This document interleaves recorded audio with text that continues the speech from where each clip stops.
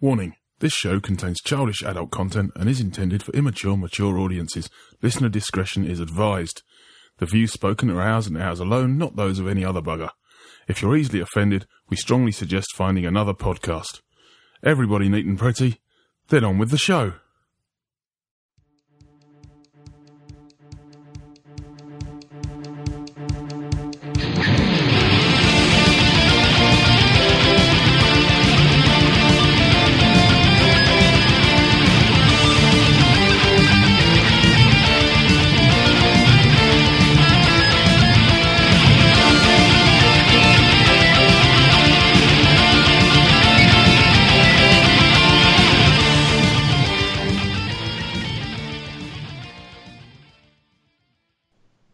And hello, Happy New Year, and welcome to, I think, Season 6 of This After Dark.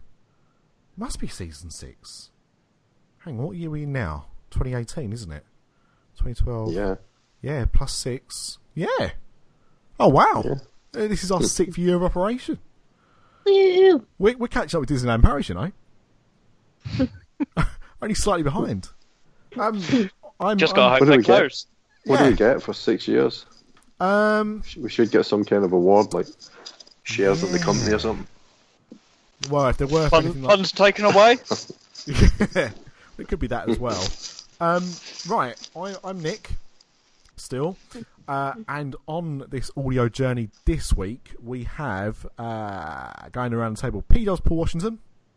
Good evening, Mr. D. Happy New Year. And to you, sir. Well, unless that was to our listeners, in which case, fair enough. Everybody. And all inclusive. Our wonderful podcast queen, Miss Boston White Amanda. Hi, Happy New Year. Oh, I've missed all of you. I've missed all of you. It's been far, far too long. I'm hoping the listeners will also feel the same way, but you never can tell, can you? But yeah, it's been a while. We were trying to work out when we were last all together, and it must have been early December. I think that's what we got it down to. Or at least it's been a super long time.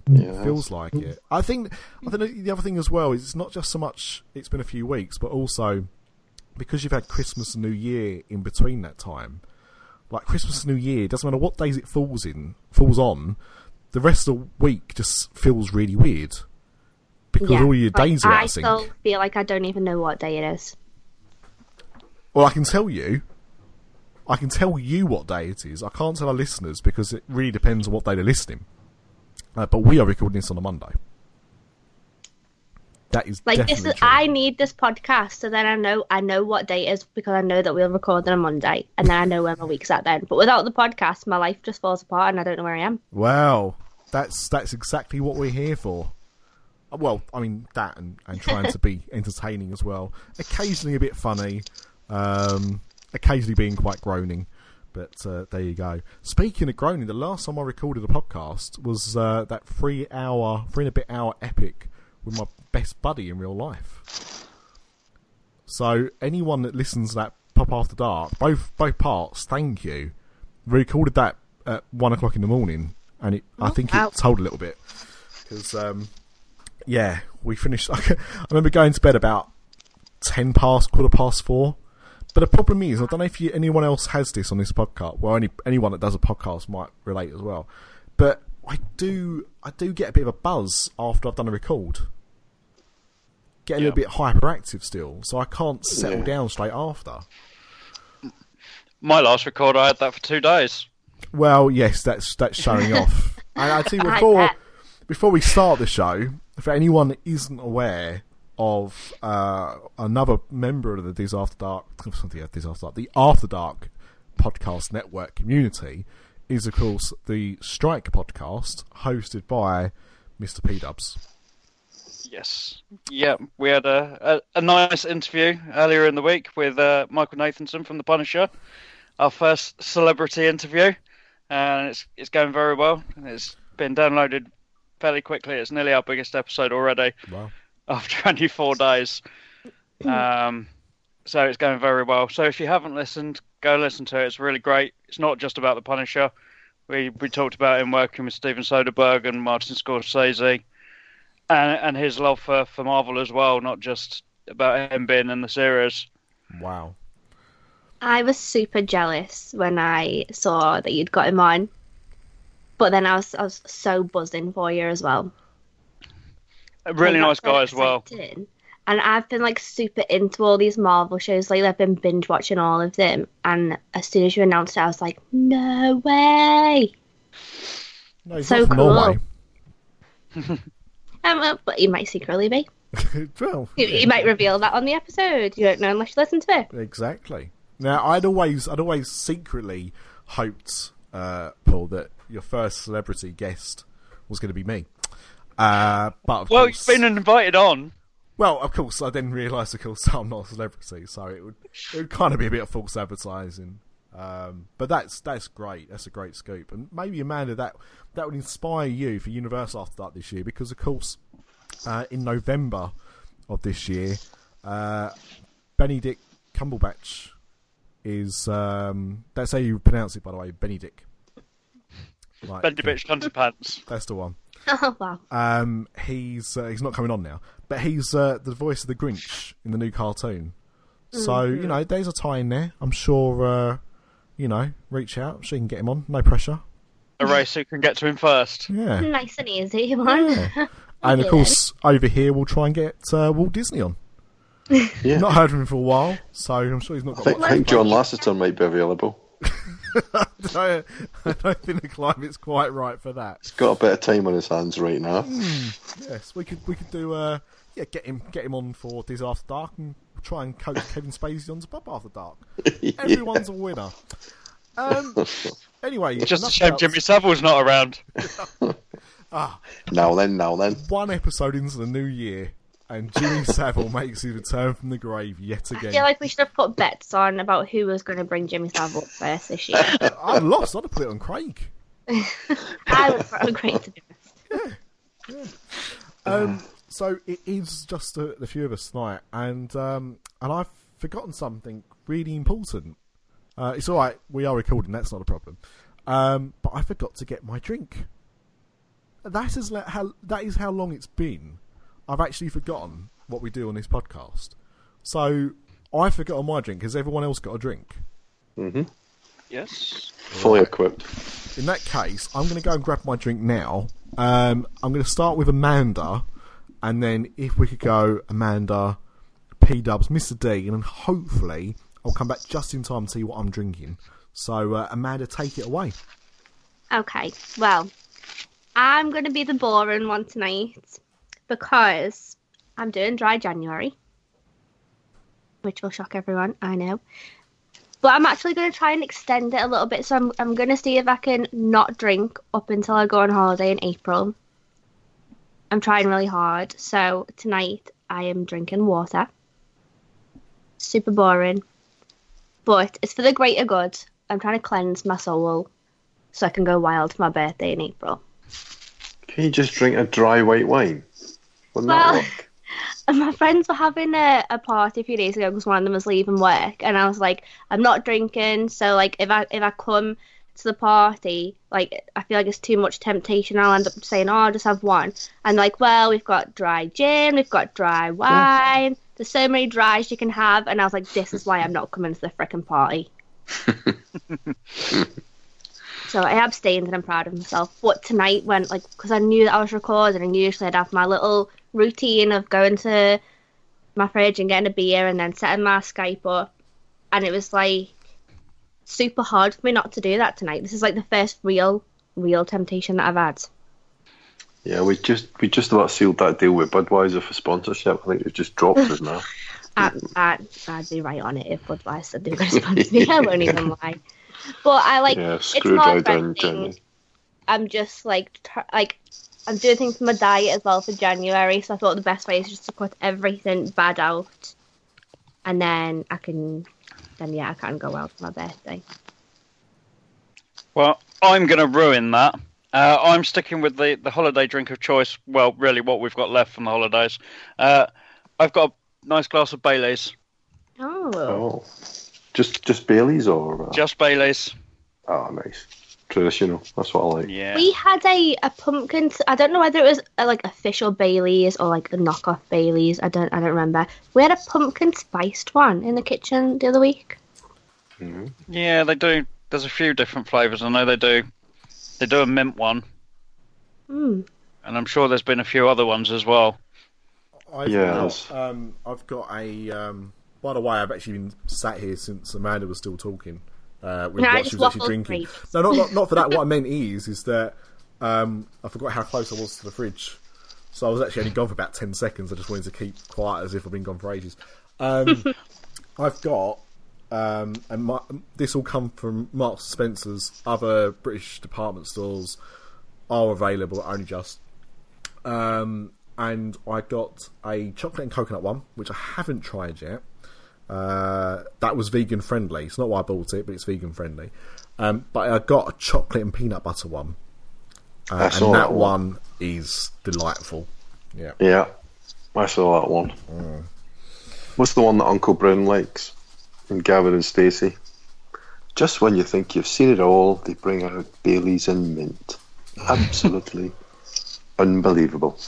I do love mint Baileys. I'm also on the health kick. I hear that apples are good for you. So I've got a can of Thatcher's Haze cloudy cider. Cheers.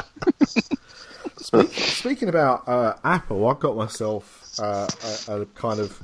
I got some money for Christmas to put towards a present, and see if you can hear what it is. It's 9:29. Good night, pal. Did you hear that? Okay. It's a Mickey talking watch. Yes, it is. It's My pal Mickey. It's an Apple Watch. I actually had my pal Mickey. Really? Yeah, I bought. We went the first year we went. They were everywhere. Pal Mickeys were everywhere, and we wanted to get one. We knew they were not sending them in the parks as much, so when we was going back, I bought one off eBay. Quite a pretty penny as well. Like I want to say about 40 or 50 quid. Like more than they would have cost in the shop. They were taking them out the parks. So we bought Pal Mickey and we took it with us, and didn't bloody work. Like the things that it interacted with originally, by the time we'd gone back out there, it was only like about 2 or 3 years afterwards, they'd stopped it. So it wasn't keeping you up to date or anything. So it was a bit rubbish, really. Like it would still talk, but it wouldn't interact. So it was a bit of a disappointment. I sold it when I got back and doubled my money. So I don't know. Anyway, yeah, it's a Mickey face on an Apple Watch. That was. So my son discovered the Toy Story faces quite quickly on it, and he's addicted. And one thing I've learned so far is that if you do the animated Toy Story faces on your Apple Watch, it runs out incredibly quickly. So Mickey will do for now. But I have got a can of Harbour Antipodean IPA. Oh, that sounds fancy. Yeah. From North Cornwall, it is. Yeah. It was cheap beer that I bought just before Christmas. Bought a big bag of beer from Asda before Christmas, and that was in it. And so cheers everyone. Happy New Year. Cheers. Also, man, I'm talking about health kicks. I'm now, as you recall, this about 5 days into my new pescatarian diet. Yay! How's it going? All right, I'm not really struggling.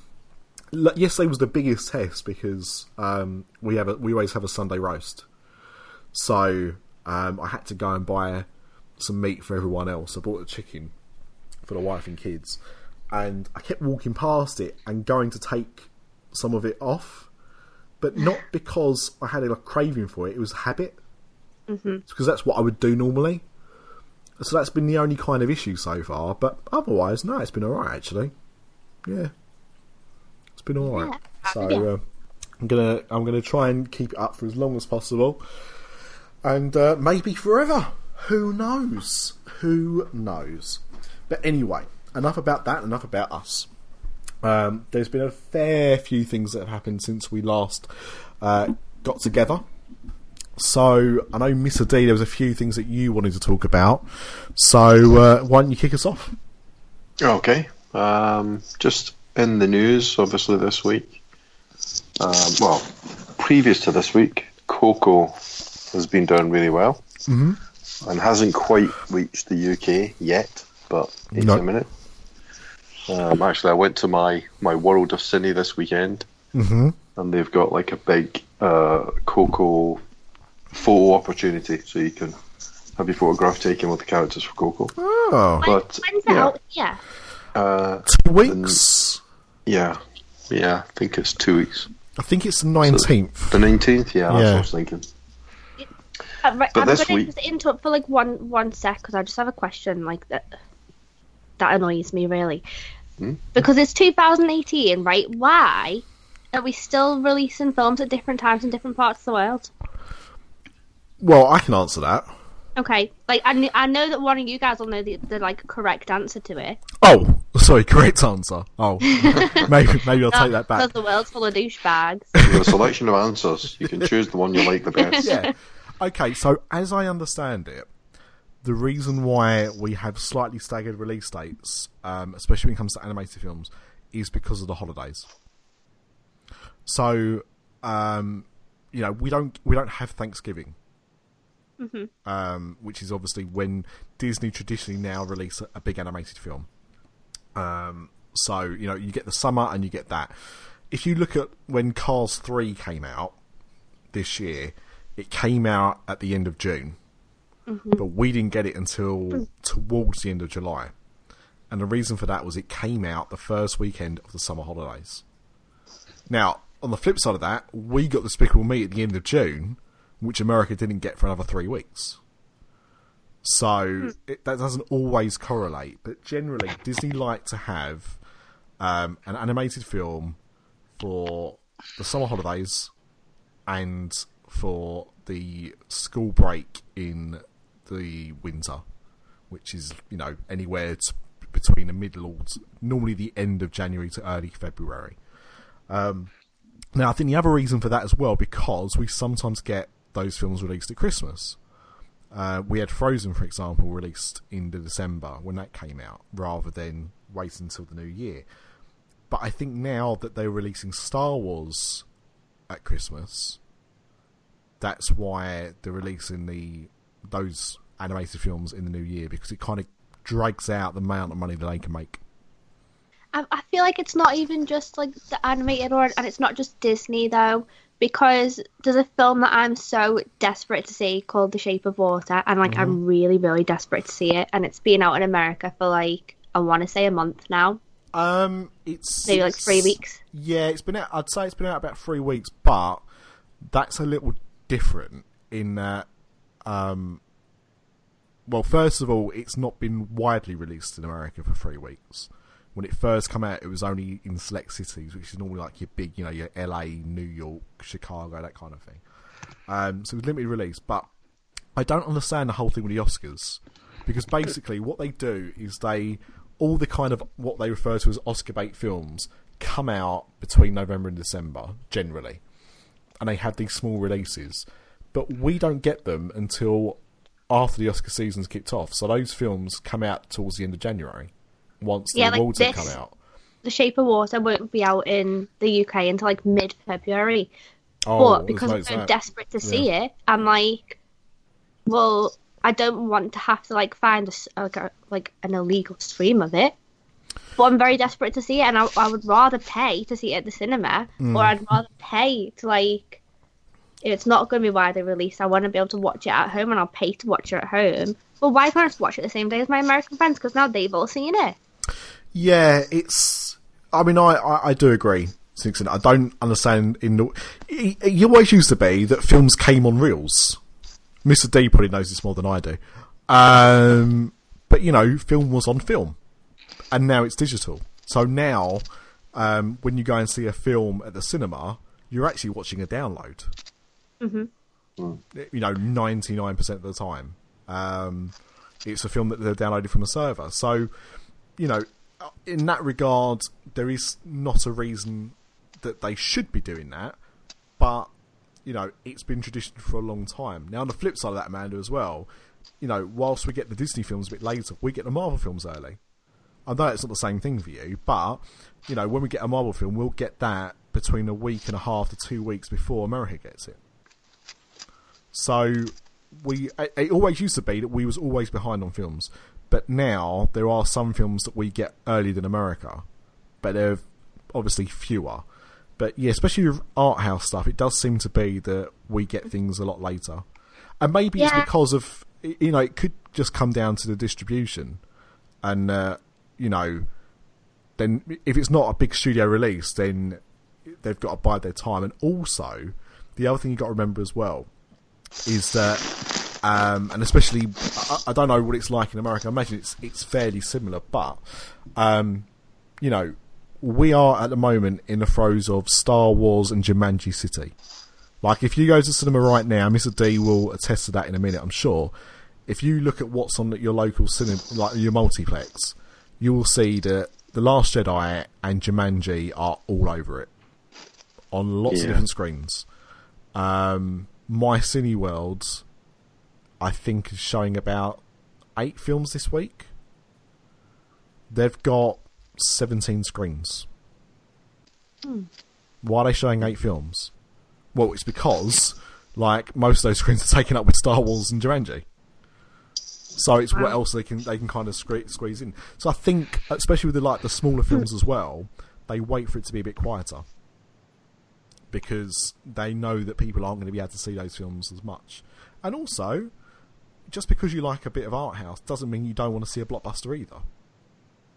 Mm-hmm. So, you know, I think we'll get to a stage, Amanda. I think give it about 10 years, and I think there'll be very, very little delay in... I'd hope so, because, like, I'm obviously from Liverpool, and there's a cinema in Liverpool called Fact that does show kind of like art house films and independent films a lot, and that tended to be where I'd go to see films like this anyway. Yep. And sometimes, you know, there isn't a big gap in between them, and I expected this to come out as like around the same time as in America. And then when I was searching for it and it was February, I was like, are they kidding? I'll tell you what though, what will happen, and I remember this happening with The Wrestler because I was desperate to see The Wrestler when that came out about 7 or 8 years ago now. That didn't get released in the UK until towards the end of January. The reason being is that when that film did come out, the Oscars had just been announced and there was all the hype around it. So then people were desperate to go and see it. At the moment, and I know it's not right, don't get me wrong, I know it's not right, but at this moment in time, very few people know about The Shape of Water. Yeah, in the UK. Yeah. You know what, I'd argue in America as well. Because the Golden Globes aren't really a big thing. It's the Oscars. It's always the Oscars. So by the time that comes out, and that film is guaranteed to get nominations, right, across the board, when that gets announced, there'll be the buzz around it. Mm-hmm. Talking about the Golden Globes. Back to Coco. Sorry guys. It's alright. That's okay. But I was angry about Coco too. Like, because Coco did win the Golden Globe. It did. Did it just win the one? Or did it win anything else? Just the one, I believe. The one for Best Animated Film, yeah. Which is the main one for an animated film. The main one, yeah. So, yeah. But yes, so there was a massive Coco standee in your cinema. Yeah. Yeah, so, I mean, it seems to be doing really well. I think it's made over $550 million so far. Wow. I know it's like one of the biggest films in Mexican history. Which is not I'm trying to think of biggest surprise, the other one. But... No, I meant... Yeah. I didn't mean about Mexico. I meant over there. But yeah, I mean, when I was looking at the year end, it looked a bit low down, but it hadn't opened a lot of markets, so there was that going for it as well. But yeah, it's been really well received. I can't wait to see it. We keep seeing the adverts for it on telly. I'm not sure if we're going to go and take my daughters to go and see it. I think it comes out on a weekend when we're going away for a couple of days. So I think we'll be able to, if it is that weekend, I think it is, then we'll be able to go and see it without the kids anyway. Which is always good because they won't ask any questions. They're not there. Yeah. But it means that we can go and see it and see if it's suitable for them, because I just think it's not... I don't think it looks scary, but I think the subject matter for like a 4.5-year-old is probably a bit deep. Yeah. I don't think it's got Yeah, that I mean, obviously, crossover appeal. Yeah, I haven't seen it, but obviously deals with the subject of death, doesn't it? In some shape or form. Yeah, and I think I think it looks lovely, but you know, there are. I know my friend had an issue with it Inside Out a few years ago with his son when he was about 6, in that he just didn't get it. Like, he didn't enjoy it because it was probably a little bit complex. For for someone that age to kind of try and understand exactly what the kind of messages were in the film. So, Disney films generally, I think, are kind of aimed more at the kids. With the Pixar films, I'd say skewing a little bit older. Some of them are, I mean, are obviously very kiddie friendly. The likes, if you like, your Toy Stories, but even something like Up, kids enjoy Up. But I think you get more out of the film the older you are. Yeah. So... Yeah, I think that's a good thing about Pixar movies. I think they work on different levels, don't they? Yeah. Yeah. So yeah, I thought it was a good healthy sign. Film seems to be doing well. Won a Golden Globe. Who knows what that would mean for Oscar? It's going to be the front runner for the best Oscar animated film. Well, it's up against Boss Baby, so I would imagine so. Whoa. Don't be dissing Boss Baby. There's nothing wrong with that film. It was all right. Is Sea Turtle, did that get, is that in the running? Oh, what's it? Is it the Red Turtle or something, isn't it? The Red Turtle, yeah. Well, they haven't announced the Oscars yet, have they? No, that seems to be critically acclaimed, but... Yeah, I quite fancy it, actually. Yeah. But I've not seen it. But, there's been a lot of animated films last year. So I wonder what's actually going to be nominated. Because you always get a couple of quirky, offbeat ones you've never heard of before. And then you kind of get a few more of the big ones. I'd like to see Captain Underpants be nominated, to be honest. I thought that was pretty good. I haven't seen it. Yeah. So, you're wrong target. Not you're the wrong target audience, but you haven't got the people that would watch it anyway. See, I'm often subjected to these things without even necessarily wanting to. But Captain Underpants is actually quite funny. Don't worry, I'll see that in 2022. If my current trend is, I've just finished watching Guardians of the Galaxy yesterday. Well, my current trend's going to continue. We'll come to that a bit later on. Can I ask what you went to see at the cinema? Sorry? Can I ask what you went to see at the cinema, or did you just go and visit it just because you was nearby? Oh no, sorry, we went to see Hostiles. Oh, any good? Yeah, very good. Yeah. So Christian Bale movie about I guess the Indian sort of situation back in the 1800s. Pretty grim, quite a serious film, but very, very good. I was going to say, it didn't sound like much of a comedy, to be fair. No, not many laughs in it, that's for sure. I went to see Jumanji, or Numanji, as it should be called. Numanji, and bloody brilliant it was. Yeah, I enjoyed that. I saw that as well, yeah. Week before last year. Yes. Saw that. Thought it was really good. Yeah, a lot better. I wanted to see it anyway, but... I'll probably talk about that more on a pop, actually. But just knocked Star Wars off the top of the box office in the States. It has. Yeah, it has. Did anyone get to see Star Wars again over the Christmas break? I saw it in 3D. Yep. And I did enjoy it more the second time around, which you would expect, but some of the things that bothered me the first time around didn't bother me as much. I think you predicted that, Nick, and you were quite right. Yeah. Still thought the whole kind of casino piece was unnecessary, but hey, whatever. I think, you know what? Did enjoy it. I think the problem is that the side plot there is necessary, but I don't agree that the whole casino bit is. Like, I'm sure they could have done it a bit of a different way. That bit just felt a bit elongated and a bit shoehorned in. I think the mission itself was important, but not the way it was necessarily executed.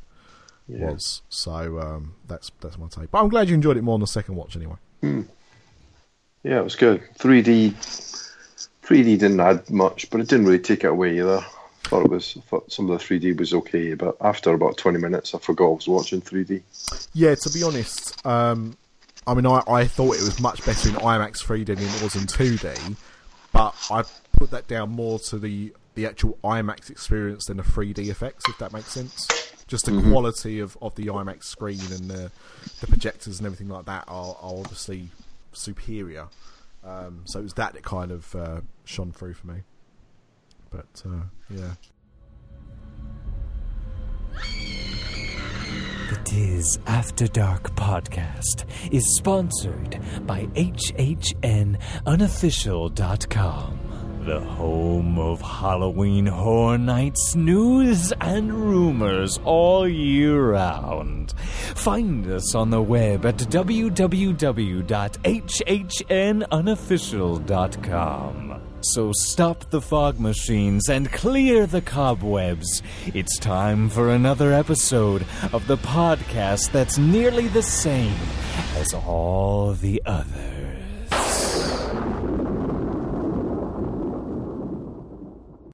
Hi, this is Wendy Prater at Magical Journeys Travel, proud sponsor of the Dis After Dark podcast. How can you be prepared for your next Disney vacation? By booking with me. You don't want to be that guy that's stuck in the crowds, waiting in the 4-hour Pandora lines and being turned away at restaurants. Contact me at WPMagicJourneys.com. Tell me you heard this ad at Dis After Dark to get $25 off your deposit. Best of all, there's no charge for my services, so Hakuna Matata, because you will.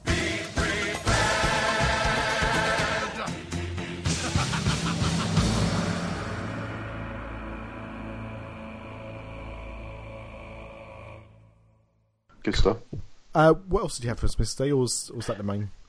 Well, just kind of related to that, it was sort of interesting, some of the commentary around that, because the Coco director was asked after winning the award about the whole kind of John Lasseter piece, and she made some comments about the company working towards a better environment for women. They said it was a very diverse crew that worked on Coco. And we will continue to move towards making it an even better place for people to create art. And then it actually talks about it being clear that we can improve. So obviously whatever has happened around the John Lasseter piece, Pixar are taking it fairly seriously, as you would expect, and are actually changing things. You know, one of the quotes from the producer, Darla Anderson, talked about making it an environment as safe as possible. So clearly that whole thing is having some big ripple effects, and it'll be interesting to see after the 6 months whether Lasseter does come back or not. Do we think, I don't like to get too political, but do we think Lasseter's coming back? I think it'll be difficult for him to come back. Again, he's highly thought of in that whole area, but did Disney take the risk? Well, yeah. That's kind of how I see it. I mean, I think like many people listening, you know, they enjoy the work of Pixar, and I certainly held John Lasseter in very high esteem, because, you know, Pixar was, you know, by and large, you know, the company that John Lasseter built. And without Pixar, I don't think Disney would necessarily be in the position that they are now, as healthy as they are. If you look at, you know, go back to when Pixar started to, you know, come out of nowhere, you had like Toy Story, Bug's Life, Toy Story 2, Monsters Inc. At the same time that those films were coming out, you had an Emperor's New Groove and Treasure Planet and Mulan,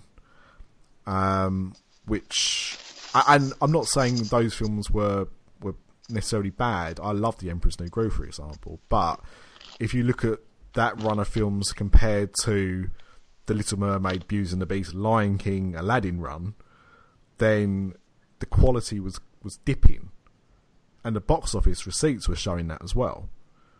Disney has started to fall back behind again, and I think without that kind of creative direction of Pixar and that relationship with Disney, I don't think it would have been as healthy as it was. And then obviously they were acquired by Disney, and then John Lasseter obviously come in and made a lot of changes, and both companies seem to benefit from it. So he's somebody that I hold in high regard. I think a lot of people do, but that doesn't excuse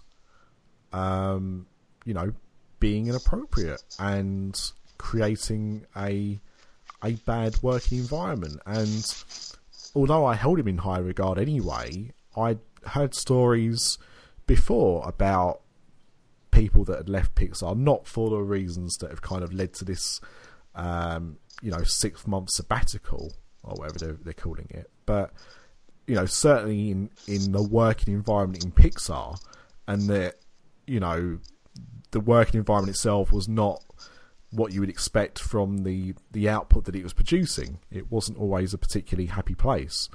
So there was always a bit of a dark side there, but when you're a company as big and as out there as Disney are, and you can call Pixar a separate company, but it's part of the Disney umbrella, do you risk bringing back somebody that high profile with the stuff that's been accused? Yeah. And I think, as you mentioned that, Nick, obviously the working environment, both me and you have talked recently about the Waking Sleeping Beauty documentary. And I don't think Disney was particularly any different back then, under Katzenberg. No, I think the way I liken it from the information that I've got is that it was very much a gentleman's club kind of environment, and it's not particularly diverse in both race or sexuality or gender, and it was kind of stuck in its ways in essence. And I don't think Pixar was running differently, really. And maybe the problem is that these people that have come from these backgrounds are a symptom of that problem, in that that's the environment they've come from. So they've not tried to change anything. They've almost carried on what they were first subjected to. And the world's moved on. Yeah. I think there was a very interesting statement when this all kicked off. There was rumours that, what's her name? Quincy Jones's daughter, Rashida Jones. Yeah. Who'd been working on Toy Story 4, and in fact I still thought was on Toy Story 4. She'd written it with one of her partners, and they left that project, and I didn't realise. And there was rumours going about that it was because of how he'd been inappropriate to her, and she said no, it wasn't to do with that. It was to do with the the kind of the way Pixar was being run, in terms of who was there and who was making decisions and what people were allowed to do and what people were given opportunities. And it seemed very white, very middle-aged man, and that was it. I think it's a shame, but I think it would be hard, as you say. I think it'd be hard for him to go back. Especially after all the other Harvey Weinstein and and let's be clear, for anyone Spacey. that hasn't looked into this too much, we're not talking about things exactly of that nature. No. The crimes aren't as serious as that. That doesn't mean that they're not serious allegations.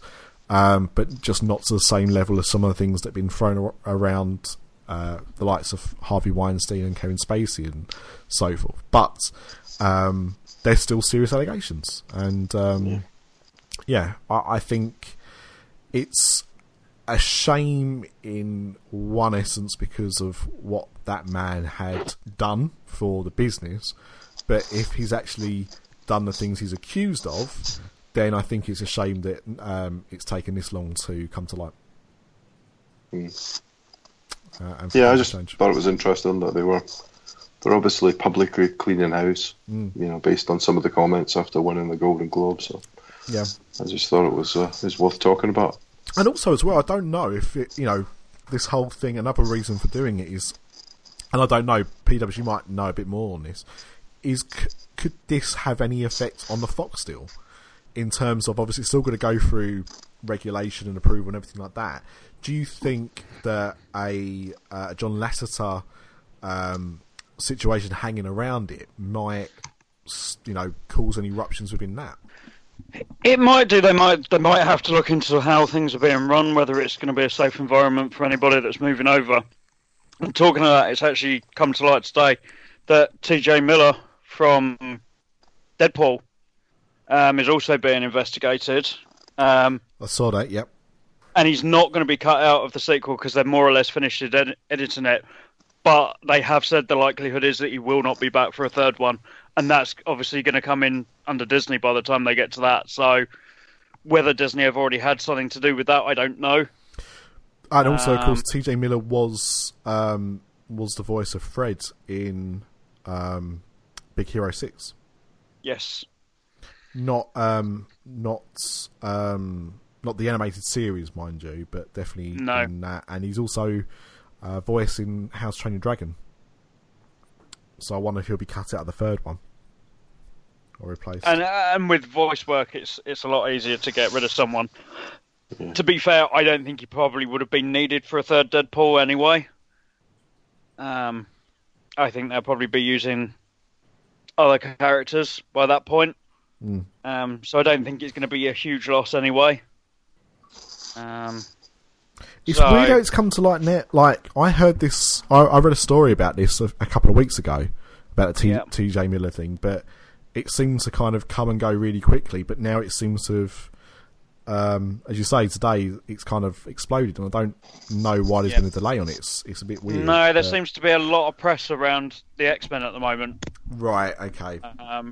So I'm not sure whether it's got something to do with that. Lauren Chula-Donna's been doing quite a lot of press over the last few days because they've been talking about crossovers and things like that. So I think it might just be press for already building up for Deadpool 2 and Dark Phoenix at the end of the year.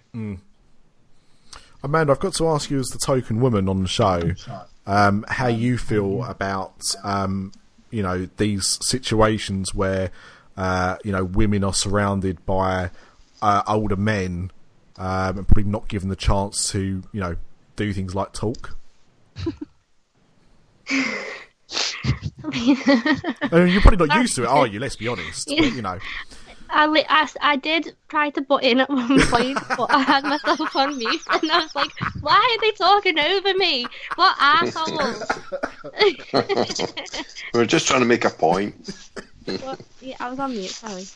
That's... But then you were in such a good flow that I was like, "You're saying the right things here." Oh, well, that's at least good to know, because sometimes you just waffle and assume that you might be or not.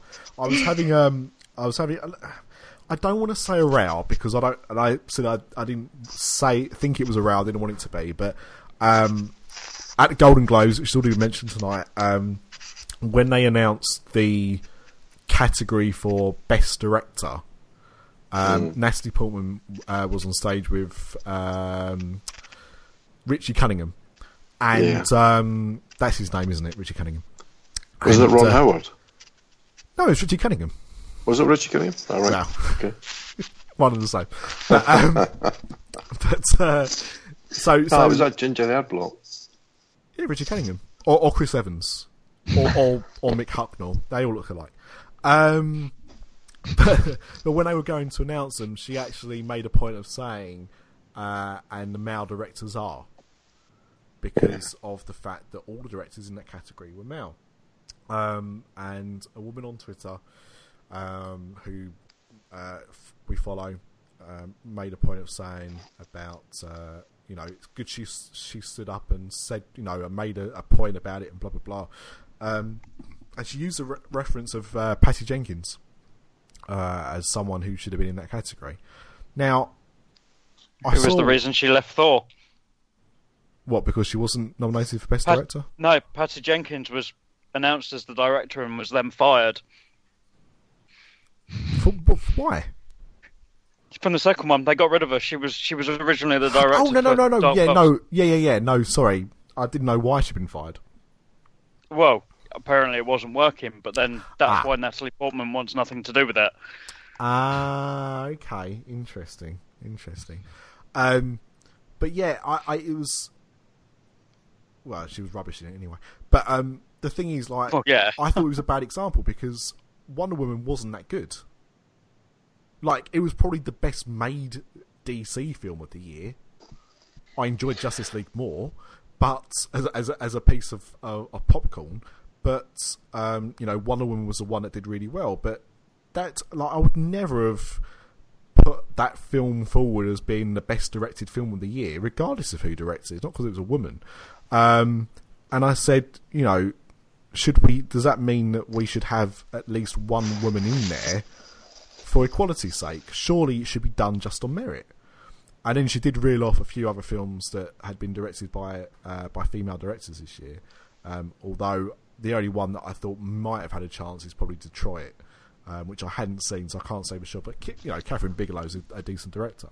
But I think the issue is that it's not that the nominations are being chosen from that women are being excluded at that point. I think it's that they're being excluded much earlier in the process and they aren't getting the opportunities to make the films in the first place. And that's actually something that I said. I said, for me, it should be more that there doesn't seem to be enough opportunity.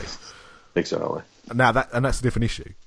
Now that is something I do get on board with, but I don't think just because a category is full of men means that's wrong or right, because it should be based on that. I wouldn't want to see Patty Jenkins in there because she had the highest gross in film directed by a woman.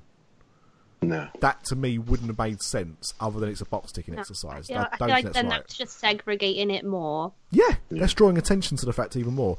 But I think women do need to be given more opportunity than that. If nothing else, they proved this year that women can direct decent superhero films. And, to be fair, she probably dodged a bullet with Thor 2 because it was rubbish. Yeah. I don't know who come in and replaced her, but it was rubbish anyway. So yeah, it clearly wasn't going to work with anybody. But yes, I don't think it should be token suggestions there. I think it should purely be done on merit. But I think it's a shame that there's not more opportunity, and maybe that's something that Hollywood should be looking at. Maybe this whole thing with this empowerment that we've been seeing for the last 6 months or so, this kind of movement, as it were, maybe the main benefit from this is that we start to get more equal opportunities out there. We probably won't. It'll probably be forgotten about in a year's time, as most things are, but that to me would be the perfect ideal from this situation, is that we start to see women, and you know what, not even just women, but maybe parts of society that aren't given that equal opportunity are given that. There's not enough black directors, there's not enough women directors, there's not enough foreign directors in Hollywood either. I can think of maybe a handful tops. I just think people should be given more free reign to do so. Yeah, I agree. And I feel like everybody should be celebrated for the hard work that they do, regardless of who they are or the gender or the race or whatever. If you put the work in and you've made something amazing, you should all get the same kind of celebration for it. Yes, absolutely. Well said. There's nothing more patronising than when you see someone congratulate Wonder Woman because it's directed by a woman. Congratulate for being a good film. Yeah, Pointing out wasn't that great. that's the main thing is actually almost drawing attention to it in the wrong way. In a way. Right, So the anyway. second news, that's the first news article, right? The second one was somewhat connected, so I'm going to skip that completely. We can come back to it later. Maybe somebody else will raise it. Going to switch gears totally and go to the parks. And the big news, really big headline in news, is the Circle of Life, an environmental fable, is going to close on February the 3rd. Oh, yeah. Good news. The good news, though. You sounded absolutely devastated there, Amanda. Oh. You know what? I am sad about it, but I just haven't been to see it for. I couldn't even tell you the last time that I went to see it, honestly. Yeah, And every but time that I'm in the land, I think to myself, "Oh, it's really hot. Maybe I'll go and see Circle of Life," and then I just don't. And then you very see often it isn't Soren. open. Yeah, that I go to Zorin or I go and live with the land instead. Yeah. I mean, very often it isn't open. We did try and go and see it a couple of times, but it closed pretty early actually. But I mean, it was a good film, I thought, in its time. But it's been around for 20 years. That's a long time for that sort of material to stay fresh. It's And, no Muppet Vision. It's no Muppet Vision now.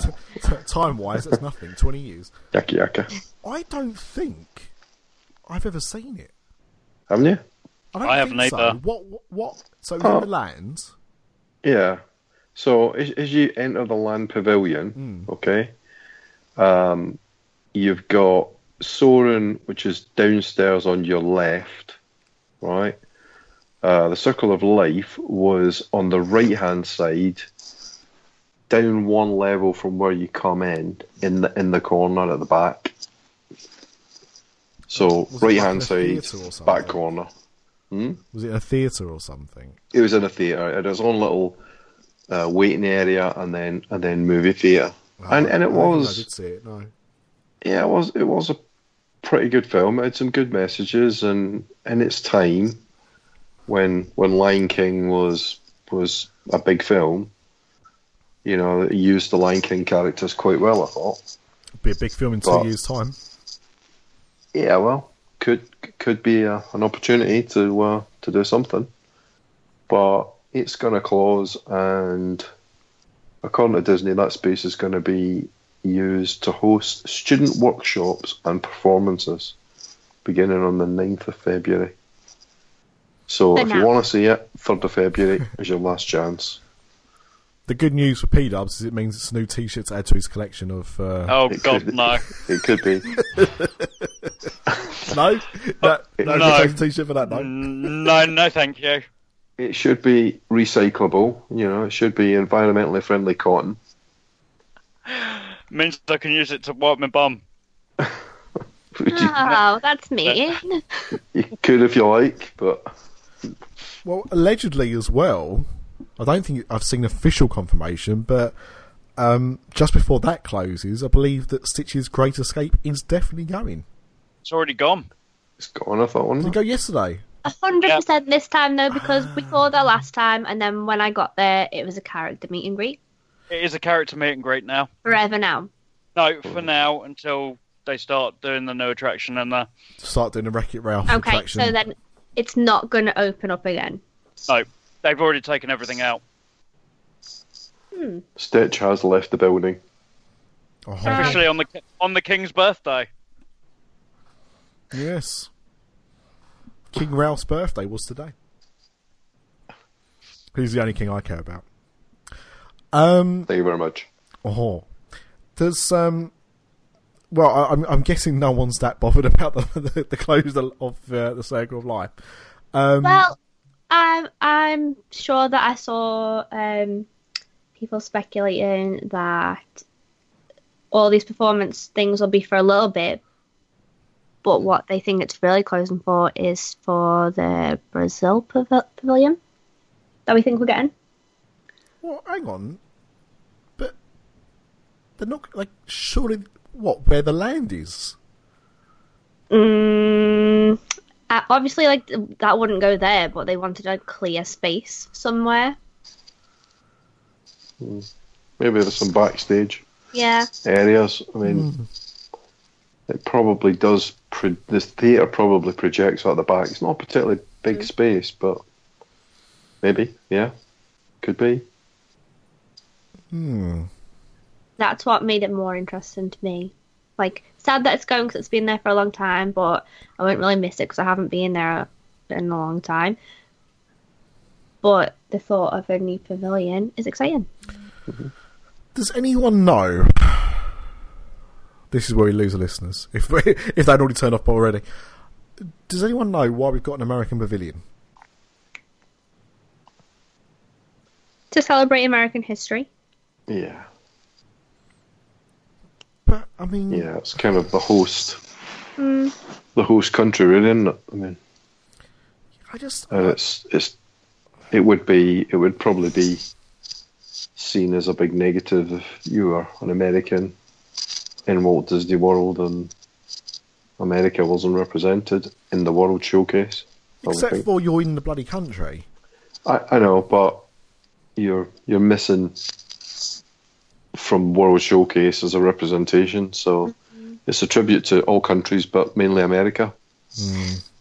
You know what, though? I've always wondered why they don't have the Hall of Presidents there instead of in Magic Kingdom. I honestly thought that the because I've not been in the American Pavilion.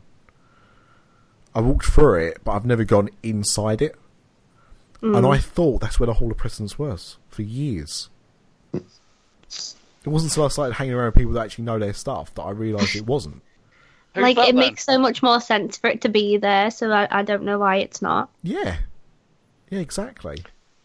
Yeah, I mean, there's nothing. I mean, obviously it's in Liberty Square, but other than there's nothing much else in Liberty Square. I mean, you got the replica of the Liberty Bell, and then you've got the actual buildings themed to that period. But other than that, there's no other attractions. No. Haunted Mansion's counted as Liberty Square. Mm-hmm. Yeah, But the Well, Haunted that- Mansion's got nothing to I do don't with the think of rest it. of it. Liberty Square. Like, honestly, I wouldn't bother if they took Liberty Square out altogether and replaced it with a new land. Because there Let's keep actually Haunted isn't anything there Mansions. other than Haunted Mansion, but like we say, that could slot into any kind of land, really. I think you could. Yeah. But yeah, I mean, it could. I guess it could equally have gone in there, but you've got American Adventure, which is a pretty good show. I mean, if you haven't seen it, it's not the sort of thing that we do every time, but we probably see it every couple of years. And the was it the Liberty Voices of Liberty. I mean, they are really good, you know. I can't listen to them for like hours on end, but for a 10-minute show, they're pretty good. But other than that, I mean, what I find strange is that there isn't, you know, from a food point of view, there's a quick service and that's it. Now, I know that you could argue, well, what is American cuisine? But I just think it would have been an opportunity to showcase, even if it was just the best of modern American cuisine, but there's nothing other than fast food. Well, maybe that. I think you Maybe answered that's the your question. representation, yeah. Well, I mean, it is. It's burgers and hot dogs, which is They could have had like associated with America. famous dishes from each state if they wanted to. That would have been super cool. Yeah, it could have Yeah, or even- deep fried butter, deep fried donuts. But I mean, yeah, it just seems odd that some of the other countries have got a quick service and a table service, many of them, and there isn't in America, which is kind of the host country. Just seems like an opportunity wasted, but Is it the smallest pavilion?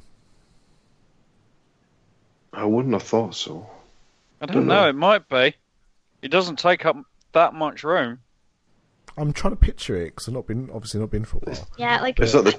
it's wide, but it doesn't go back very far because it's in the middle. But then they've But got like the whole stage bits in that area too. Yeah, you've got the theatre at the front where they host the like candlelight procession and things like that. So that's all counted as the pavilion, and the ship as well, isn't it? The ship that's docked in front of the lake. Hmm. I think all of that's counted as the American pavilion. So in terms of square yardage or whatever, it's a pretty decent chunk of real estate. I mean, the thing, I know I've never looked into it actually, but I mean, obviously they should all be the same size, in theory, to make them equal. But they never felt equal to me. Some did seem a bit different to others in terms of size. Yeah, I agree. Some definitely feel a lot smaller. Some of them are huge. When you look at places like China Yeah. and Japan, with those huge, great big shops that go all the way along. They are massive shops. They're, Actually. yeah. I'm trying to think of the countries, and everyone I'm thinking of, I'm like, no, actually, that's really big, and so's that. Yeah, because I mean, Mexico doesn't, on first glance, doesn't look huge, but actually, again, it's massive. I'd maybe say that like Africa was the smallest then. Yeah, it's not really officially a country in World Showcase, though, is it? It's just like a little African corner. But yeah, it's the smallest. It's the smallest Yeah. area. Yeah, you're right. Oh, and Africa's not a country either. That's true. Yeah, don't mess with this guy. I got a C in geography. Well, I'm rubbish at geography. I'm just gonna tell you. And of course, female. It's not C in geography, Nick. It's a C in geography. On a show we talk about women's equality, I make the most sexist, obvious joke. Mm-hmm. It's alright, you've got a sat nav, it's alright, it's all good. I'm sure you have. Amanda, Uh-huh. I wanted to make sure you had a platform. Uh-huh. Was there any news that had caught your eye recently that you thought maybe we hadn't spoken about before Christmas? I mean, it's not a news piece really, but I just wanted to talk a little bit about the Edison. You mean toothsomes? Right. I thought that a little bit in the beginning, but now that I've seen a lot more of it, I'm really liking it. I think it's really different. Because for one, Toothsome does not have burlesque dancers. So say what now? yeah. Yeah, like that's very different for Disney. Apparently, as you enter Yeah. up the stairs. And also for my Universal friends, our friend Chance, or Erin, opened it on New Year's Eve. So she was the entertainment to open the venue, and she looked amazing. And then you've got all these burlesque dancers, you've got performers like coming down from the ceiling doing all acrobatics and things. It looks crazy. Do they have their tartars out? Well, you can't show that on YouTube, so I don't know. I'm going to say no. Okay. I'm going to say they don't go that far. Okay. But It is Disney after all. Well, Yeah. yeah, and I just they're thought going to have some modesty. we're on an awful equality road trip tonight, and then we're talking about burlesque dancers and me asking about tartars. So I don't know why I'm being so PC tonight, by the way. So I didn't realise it actually opened. Well, it had like an event on New Year's A Eve. soft and, opening. yeah, and now it's been having soft openings for meals for, I believe, families of cast members, if I'm not mistaken. And they're going to be doing soft openings for a little bit longer, and then it's going to officially open. But it looks amazing. It looks so cool. And is a speakeasy opening up at the same time? I'd imagine that it would be. I don't think it is. No? I think it's only upstairs that's open to start with. I think the restaurant's opened, the pizza restaurant. Yeah. But the speakeasy underneath, I think, is a couple of weeks behind. Okay.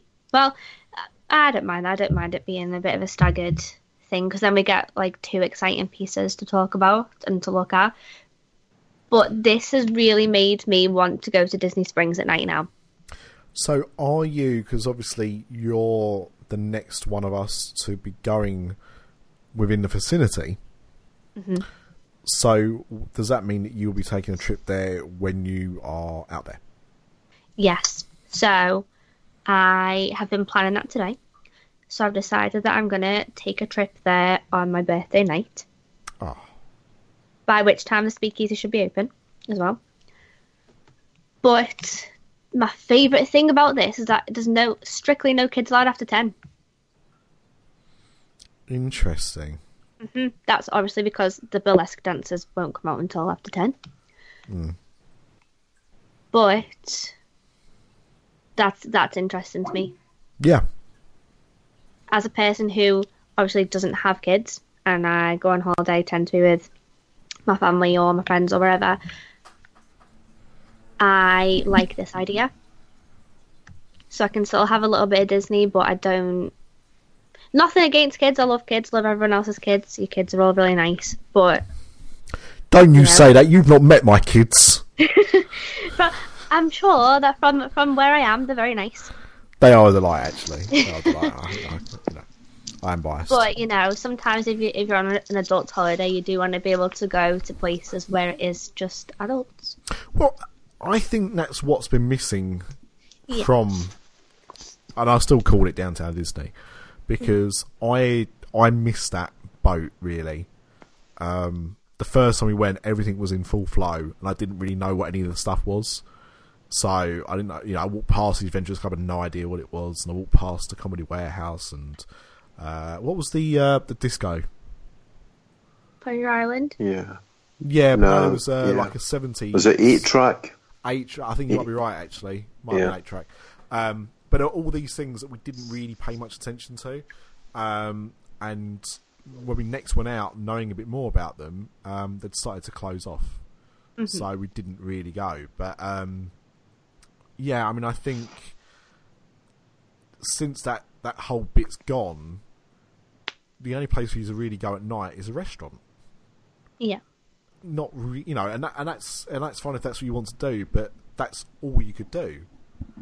You wouldn't hit a lot of those places just to go to the bar, because generally the bar in those places isn't huge. If you think of like a Planet Hollywoods or somewhere like that, you're not going to spend all night in there like you would do a nightclub. Mm-hmm. Or an actual bar. Do you know what I mean? It's a bar restaurant. So yeah, no, I think it's good, and hopefully, I hope it works out. Because I can't see why not, because I mean it's very heavily themed, and I really like that. I like going to themed places. There seems to be, and I don't know if this is going to be an every night kind of thing, but there seems to be an awful lot of entertainment on. Yeah, I like so the they sound of have that. a band, they have a singer, they've got the dancers, they've got the acrobats. There's a lot going on. Mm. Yeah. So we know where the Cirque du Soleil actors have gone. I was just thinking that, yeah. I was trying to figure out something smart to say about that. You come up with nothing. No, you don't need to say anything smart. It's Diz After Dark. But that is actually a good segue, because Lanuba did close on, I think it was New Year's Eve, wasn't it? Was the last show. Yep. And they've not actually announced a replacement yet, have they? Well, they kind of did. They've hinted at. That it's Disney Animation, but that's it. Now, have they said, because I don't think I've read that anyone's admitted to it, so it's not another Cirque production, is it? Yes. Oh, it is a Cirque production? Yep. Okay. And it's Disney Animation? Yes, so, apparently. In that case, it could be the Avatar one that we were talking about. No, I believe they said it was a completely new production, which is okay. why we're not going to see it for a while. Wait, what do you mean? Is it still going to be a show like a Cirque kind of show, or something completely different? No, it's still going to be because as we know it, but involving Disney animation characters. Huh. Yeah, Music, get some music, and maybe projecting some stuff at certain points. Maybe, don't know. it could I just imagine be. it will be very similar to what we've seen from Avatar and the likes, and the Michael Jackson one and the Beatles one, I would assume. I was going to say, like, Cirque have now been doing. I mean, the majority of their stuff is still their own stuff, but and you mentioned a few there, Paul. They've done the Beatles, they've done Michael Jackson, they've got an Avatar show that's travelling at the moment. They had an Elvis one that didn't really do very well, but the fact is that they have done shows or do shows around IPs. So, it wouldn't be a stretch for them to do something, and I think it would be pretty good actually as well. And I think, in some ways, that might. I don't know what the Nuba. It lasted a long time, so it can't have been doing that badly. But you do have to wonder how many people might have been put off by the fact that it was just a, in a way, basic Cirque du Soleil show. There was no kind of hook. And this one could literally have Captain Hook. We don't know. But do you know what I mean? Like, because it didn't have any connections or anything, that may have possibly hurt it. Yeah. With some people. I don't know. It'd be interesting to see him doing a show based on Disney crap movies. Like The Lone Ranger, Home and Away. Home on the Range. It'd be Home and Range, that's it. Yeah. It'd be a stroke of genius, really, because you go and see it anyway, because it's Cirque du Soleil, but then it would be a way of re-promoting some of the crap movies and merchandising some of them. I think it's genius. I still can't believe they haven't done But mind Oliver you- and Company on Ice.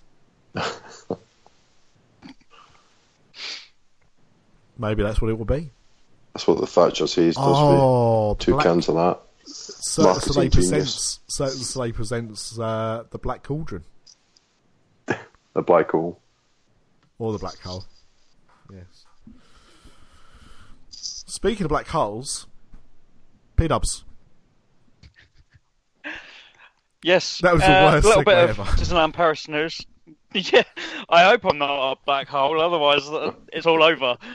Might be after tonight. Little bit of Disneyland Paris news. Well, quite a bit actually, and I think we'll touch on the big one at the end. I'm sure Nick wants to talk about it as well. So let's start with the smaller stuff. The Happy Haunts of Disneyland Paris have gone on vacation for the better part of a year, as of yesterday. Phantom Manor is closed until October now. Well, I've seen September. Apparently it's October. It's going to be after the half marathon weekend. Well, That's a really long refurb. Feeling Yes, some refurb. and it being. I don't think it's just a refurb. Oh, really? What? I think it's going to change. I think they will try and implement. I still think it'll be Phantom Manor, but I think they're going to try and implement a better storyline. There's no way it's going to be down for 10 months and all they're doing is a refurb. I don't know, because, I mean, they could... if you're talking about an extensive... I mean, look at Pirates of the Caribbean. That was down for about 7 months. 6-7 months. And And that had 3 or 4 new additions to it. Yeah, but, I mean, you can't say it was, a lot changed. They put some new bits in, but it wasn't like... It wasn't like what they're doing with... Look at Frozen. Right, when they changed that from Maelstrom, right? A lot of work took place in a relatively short amount of time. I don't think we're going to see anything like that. I mean, Yeah, but they didn't have to change the system in that. It's exactly the same ride system. Yeah. But But what I'm saying is, they didn't change anything in Pirates of the Caribbean either, in terms of the ride system. It was still down for a good long while. You could argue that because it's in France and French people that only work half the time anyway. I love Phantom Manor, but I would not. I'd go on record and say that if they decided to make it a permanent Nightmare Before Christmas attraction, I wouldn't be upset. They won't do that because I don't think it won't be going that far. No. I think they'll try and tell I the got story up a excited bit for more. a minute then. I thought I was going to have to make a trip to Disneyland Paris. To be honest, I think if that was what they were doing, they would be making a song and dance about it. So I think Paul's probably right. They're probably just going to try and tighten it up. I think they might try and tie it into SEA. What do you mean?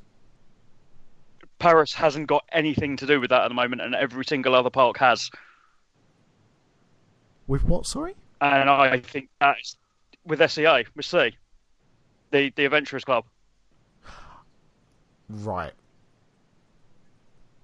Okay. It really wouldn't surprise me if they don't try and make Lord of Ravencroft part of SEA Okay. and tie it all up. Because at the moment there's nothing in Paris, and every single other park has, or at least the resort has. Paul, I don't know what you're talking about. So, you've got Mystic Manor. Right? You have the Tower of Terror in Tokyo. Uh-huh. The original Adventurers Club. Uh-huh. The Jungle Skippers Canteen are all tied to the SEA. Paris hasn't got anything. SEA is basically a group of characters that have been introduced to certain rides across every single park. And Paris hasn't got anything to do with it at the moment. Okay. And with the fact that it now belongs to the Walt Disney Company, I think they will want to tie that in somewhere. And this is the golden opportunity for them to do it. I see. But was it a 12-month refurb? No, it's 9 to 10 month refurb. Okay, it's a big refurb. Well, that's what Paul's saying. Yeah. I mean, the thing is that the one thing about Phantom Manor, for me at least, is I don't think, maybe because of the language thing, I don't know, but I've never felt it's had a cohesive story. For me, it's always been more of a collection of scenes with a very, very loose. I know the story behind it, but to be honest, I know the story behind it because I've read up on it, not because it's very obvious what's going on. So, I don't honestly remember And yeah, it because it's been such a long time since I've been to Disneyland Paris. But if they're gonna make like big changes to it, I kind of wish that I would have gone to see it before. to be fair, in the last couple of years, it's not been great. Oh, And it really does need some work. I'd say it's the I went on scariest version. it in... Oh, it is. oh But really? compared to Yeah. the other versions, it didn't hold up particularly well. The ride system wasn't working properly. It was very, very slow compared to how it used to be. A lot of the figures weren't working properly. They still haven't upgraded to the projections for the busts compared to the ones in the States. It does need a heck of a lot of work to update it. The Dreamfinder was in it as well, Amanda. Huh? Dreamfinder was in it. What? Is he the voice? No, the Dreamfinder was No, in his Phantom figure Manor. is in there. Yeah. An animatronic As is of the Hatbox Dreamfinder. Ghost. Yes. Yeah. But What? not They as have a- the Hatbox Ghost? Yeah, except it's not. It's just some random phantom. But it was the Hatbox they Ghost. just- Without the Hatbox. Yeah. Okay. They basically just used sculpts that they'd already got. No, I feel like I want to watch like a POV of this now because I honestly don't remember anything about it. I'd imagine there's probably some good ones online. And there is a website called Doom Buggies, which goes into the history of every haunted mansion around the world. Oh, that's cool. And so that's where I learned about the story about Disneyland Paris one, because I just didn't get the story. I'll tell you one other thing. Need to read Jason's book as well, Amanda. Yes, I do. There's lots about all of them in there. There's a one of the things that I hope they do keep is the Phantom in the tower. Well, not the tower, but at the top of the manor. So if you stood in the right place, Amanda, when you left the attraction, most people didn't. But if you went out and kind of followed it around the graveyard bit, if you looked back at the manor, you waited long enough, the Phantom would actually appear. He'd pull the curtain back, and you could see him. Ah, that's cool. Yeah. So I'd like that to stay there, because, you know, it was one of those things that a lot of people didn't even know about or didn't pay attention to. It was always a cool little trick, that one. But, yeah. But, yeah, if you want to learn more about it, definitely that. And you'll see photos on there, and there might be some video. I've not been on there for a while. But, yeah, it's good. But, yeah, long refurb. Long refurb. Made a little cute little video for it as well, didn't they? They did, yeah. Of the groundskeeper of Thunder Mesa and closing the gates and locking up and pinning a close sign on the door. Ah. Yeah, because that's another thing, Amanda. Like that, the Phantom Manor was all tied into that area. So like, it all tied into Big Thunder Mountain and everything. There was a big long story. I like that. Like, yeah. I feel like that's what our Haunted Mansion needs, because with the same before, like, it doesn't really tie into anything. Like, you could take Liberty Square out and it wouldn't matter to the Haunted Mansion, even though it's part of Liberty Square. Yeah. Like, I wish that they would tie it in with things. They could even really loosely tie it into, like, Fantasyland if they wanted to. Like, they could do something. But I love Haunted Mansion, so I always want to learn about other Haunted Mansions. And I was kind of thinking about going to Disneyland Paris this year. But if it's going to be closed, then I might wait. Might wait till the end of the year. There's a few things closed this year, again. To be honest, I'd always advise going to Disneyland Paris if you was going during Halloween anyway. But it's just cold, and I don't like cold. It doesn't have to be. October, you can be really lucky. You know, I've been in October and walked around in a t-shirt. Really? Yeah, and not been cold. So, Okay. You know, you can be. But I've also gone there to wear thermal, so, you know. But yeah, you know, Halloween's a good time to go, and they do it nicely. It's not, you know, the same scale as America, but it's nice time to go. But yeah, no, as P-Dubs alluded to, it's not the only thing that's closed at the moment. No, isn't the Mickey and the Magician closed again today? Yep. For a few months. Why they do that, I do not know. We just keep it open all year. I think it's because of the technicalities of the attraction. I think there's a lot of, from what I've seen and what I've been told about it, there's a lot of effects in that show which are, I'd like to say it's almost like a Broadway type production in terms of some of the things they do with sets, but without the level of expertise. Yeah, I still don't understand it, why it has to be down for 2 or 3 months. It really doesn't make sense. Unless it costs a lot to put on, I don't know. It doesn't stop any of the other parks from doing it. Well, except that Disneyland Paris doesn't make money, or hasn't made money. But that shouldn't make any difference now that it's under the Walt Disney Company. Agreed. But maybe that's one of the last things of the old regime. Yeah. Because the thing is, everyone, like, so for that show, I know, like a lot of their live shows, they're contracted. So they're contracted to do so many performances in a certain amount of time. So if those contracts are done a year in advance, which is possible, you know, it could be something as simple as that. Yeah. It's the same as the Cinemagic Theatre sat there for nearly a year now. With nothing in it. Yeah, but it's because they've been doing stuff in it. You know, we are going to see that reopen in the summer, so... Yeah. There is that.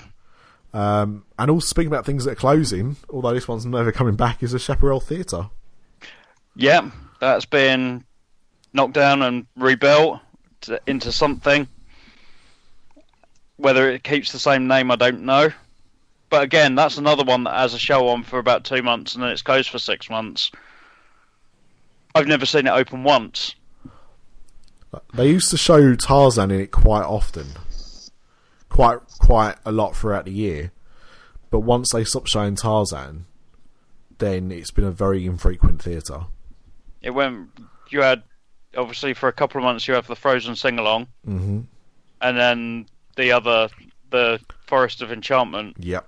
For a couple of months. And then everything in between that is closed. Mm. Even that whole area is closed, because I went down there a couple of times over the last year while I was a annual pass holder, and you couldn't even get into the little frozen market thing. It was all blocked off. That whole bit's weird. I'd love to see them do something with that, because I remember trying to go to Pablo Trading Post, because when I was into Vinylmations, or when that was a big thing, that was like, oh, that's a place to go to. And it was open 2 days a week. Yeah.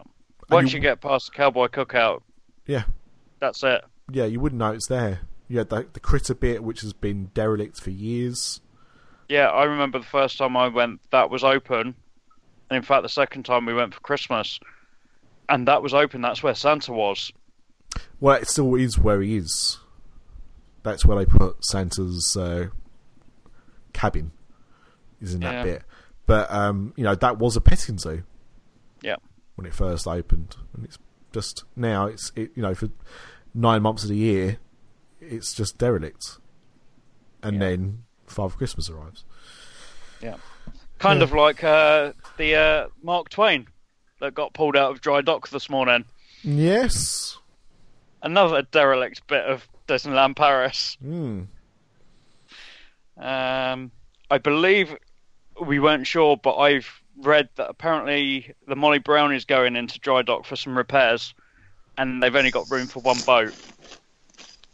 Doesn't surprise me. So the Mark Twain has had to come out and show everybody what a bad state it's in. Having been in there for about 5 years. Man, if you've not seen the pictures of it, think about Halloween Horror Nights this year. Mm-hmm. It looks like that. Oh, what? You know, what was it called? Deadwaters. Deadwaters. My favourite house, how can I forget? But yeah, it looks a bit like that. Oh, that's a shame. Yeah. I don't want to go do with that one. Yes. But saying that, we're talking about all these closures, it looks like they're bringing more characters out in the parks. Maybe as compensation, I don't know. Mm-hmm. In Disneyland Paris? Maleficent's, Who are they bringing out? Maleficent's out at the moment, in front All of the the castle every time? day. Mm-hmm. Oh, that's cool. Yeah. Yeah. That's somebody, that was one of those kind of characters that you would only get at Halloween, wasn't it, Paul? Yeah. Yeah, she usually is in the courtyard behind the castle. So the fact that she's out, permanently, for the foreseeable future, and I did read somewhere else that they're talking about kind of, more characters coming out, more rarer characters. I think it's what it needs. And photo pass photographers as well. Yeah, again, there's been a few out. Hearing a lot of complaints about recently of there not being many of those around. So hopefully this is the start of things to come. Hopefully. No, they had one outside Phantom Manor on closing day. I had one at the castle again. But again, they're the only two that I've heard of recently. Wow. Shall we move on to the little rumour that I don't think Amanda's going to like? Regarding Tower of Terror. Oh, what is it now? Disneyland Paris is still set to close theirs for refurb at the end of this year. With the rumour that it will no longer be Guardians of the Galaxy replacing it. Huh. They are unsure. but it's believed that it's been changed due to the fact that they have done a deal with Hollywood Studios to do it in tandem and What? replace Oh. the Walt Disney World version as well, What? due to the licensing deal running out. Yeah. Replace it with what? With a whole new storyline. What the fuck? A whole not new saying storyline. But no Now, Guardians me- of the Galaxy. No Guardians of the Galaxy. You're right, I don't like this. Like, No, I mean, I don't like that it's going to change, but if it's going to change, I at least want friggin' Guardians of the Galaxy. By the way, did No, anyone Keep it have creepy. Amanda? Did anyone have Amanda in the pool for the first one to drop an F-bomb this year? Because that came out of nowhere. I'm very impressed, Amanda. I'm she didn't so drop angry F-bombs about when she this. used to drink. Most sober one. So I think You're I a might good- not you're a personally good get drunk, more Amanda. aggressive from not drinking. well as you Well, are. You're a that- bad sober. My feelings, like I loved Tara Terra so much, and you know, I've been protesting about it for the last year. Like I'm gonna be so angry if it gets replaced with Guardians, but I'm just saying I'm gonna be twice as angry if it gets replaced and it's something crap that's not even Guardians. Boss baby. Me and Nick spent about 10-15 minutes chatting about this the other day, and we came up with a few ideas, didn't we, Nick? We did indeed. Obviously, the most obvious one is Avatar. No. No, what was yours, Paul? Well, my first idea was, now that Fox is part of Disney, American Horror Story Hotel was my idea. Yeah, something with a horror theme. I'd be less. So let's just get it straight. Walt Disney Company. I'm totally against this. Me and Amanda were totally against it. Mm-hmm. I'm drunk. She's sober. So you've got a good cross section of opinions here. But if you do have to change it for something creepy. So Like, couldn't you listen to keep P-dubs. all of the decoration exactly as it is? Like, keep everything the same, but just take out Twilight Zone. That's the thing. Like, that's fine. Would you be? But then I thought Nick's idea was genius. I liked my idea, but I would do because it was my idea. But my idea, bearing in mind, again, similar kind of deals to what P-Dubs is alluding to, but what if they turned it into a Treehouse of Horror themed attraction? If the decoration was exactly the same. Well, it'd have to change a little bit. It's based on a cartoon. No. Just got to change the movie Not- in the library. Keep everyone else exactly the same. But just kind of dub over Rod Serling, Yeah. Oh, who's computer generated anyway. Mark Silverman will be elated to hear that. Yeah, I mean, I just think it could work. 'Cause, I mean, and I'm sure we've talked about this on the podcast before, but you know, before it was a Twilight Zone attraction, the original concept was it was going to be Mel Brooks. It was going to be a Mel Brooks based on an original concept, but it was going to be almost like a slapstick type haunted hotel. Mm-hmm. I can't remember what it was called, but you know that kind of theme. Before they went with the Twilight Zone theme, so if they did that, but what they did is, you know, it was Simpsonified instead. I think it could work. I just want it to stay as it is. I know, but Amanda, not everything can stay the same. I don't like change. I'm just putting that out there. Like, I don't like change. But, like, remember when I don't like change goes to Halloween Horror Nights every year. some things stay the same? There's still Twisted Taters. As long as some things stay the same, I'm okay. But, like, remember when California's Tower Terror was closing and they had, like, the Silver Lake sisters come out and do a performance, and everyone was like, why wasn't this, like, a regular occurrence all the time? Like, this has made the attraction so much better. And now you're just going to close it. Like, why couldn't we make up a whole backstory that's got nothing to do with Twilight Zone? Like, there already kind of is. Like, it's got its own story. Just got Twilight Zone attached to it.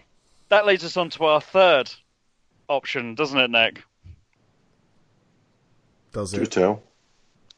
The Tokyo version, Yes. Yes. which is a completely different story. The Hightower Same Hotel? ride. Yeah, same ride, but it doesn't have the Twilight Zone attached to it. Yeah, so Okay. Tokyo never had the Twilight Zone. No. Right. But I'm cool with that. Yeah. I haven't seen it, but is it fundamentally the same? Does it look the same? Yes. Pretty much, it's a little Oriental looking. Yeah, it's not Hollywood looking because of its No. location, but yes. Otherwise, there are a fair few similarities. Yeah. Okay, I'm down with that one. I think we could be persuaded, yeah, Amanda? And the big, We could be persuaded on that one. the big problem, and I don't know why, I don't know whose decision it was to do it like this, but they took an existing property, which wasn't theirs. At least with that Mel Brooks concept, that would have been their own creation. It would have had an endorsement, but it would have been an original concept. By buying the Twilight Zone rights, they backed themselves right into a corner because it was something they had no control over. And as But luckily, it does not an awful lot of Twilight Zone in it. Really. Yeah. except for the beginning bit, yes. Yeah. And Well- obviously his voice talking over a rabbit, that's easily changed. Well, you've got the fifth dimension in Disney World, and you've also got the full. What is it? Fourth dimension. Fifth. What's that bit? Fifth. Fifth dimension. I was right the first time. You've got that, and obviously you've got other things to do with the Twilight Zone in it, based around the title sequence. So the Starfield and everything like that. So there are a few things in there that are definitely Twilight Zone. The music as well, but the story of the attraction is a homage to the Twilight Zone more than anything else. But they back themselves into that corner because, as Paul said, the reason why this is happening is because the rights are coming up for renewal and the asking price is going to be too high. Probably because of this new version they're doing with Peel. Are they going to be too high, though? Are they actually? Because it's Disney, and Disney have got an awful lot of money. Doesn't matter. But Amanda, let's just say for argument's sake, CBS turned around and said, yes, you can keep the Twilight Zone, you just need to pay us $2 million for the privilege for the next 3 years. Yeah, no one's saying Disney can't afford that money, but why would you spend $3 million on keeping the name of an attraction the same? It's ludicrous. Well, how much would you spend on changing it? Less than that. Hmm. And also, as well, then you don't have to worry about having to renew it in a few more years.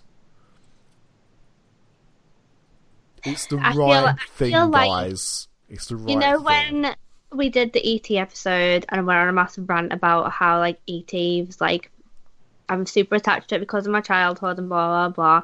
Well, MGM was my favourite park when I was growing up, and I feel like everything in MGM's been taken away from me. And if they take the Tower of Terror away from me, I'm going to flip. But you've got to remember, another thing there is E.T. is a universal bloody property. Just, honestly, knock the words Twilight Zone off. Keep everything else the same. still Keep my gotta cobwebs change- in the lobby. You've still got to change a few more bits. So what you're saying is, as long as the lobby's the same, you don't really care. As long as the lobby's the same and the ride's the same, and you just change the voices and take out the Twilight Zone bits, that's fine by me. Yep, keep it creepy. Yeah. Minimal changes. And just There's change nothing a wrong with couple of keys of the music, because I like the music. I don't want that to change too much, but just change a few keys of it and then we're fine.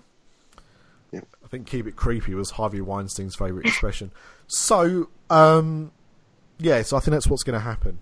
But yeah, it'll be interesting to see what it is, because we've speculated about it. But, on that note, Paul, one thing I did read about today from Disney and More, who's kind of like the Jim Hill of Disneyland Paris, is that he has not heard those rumours himself.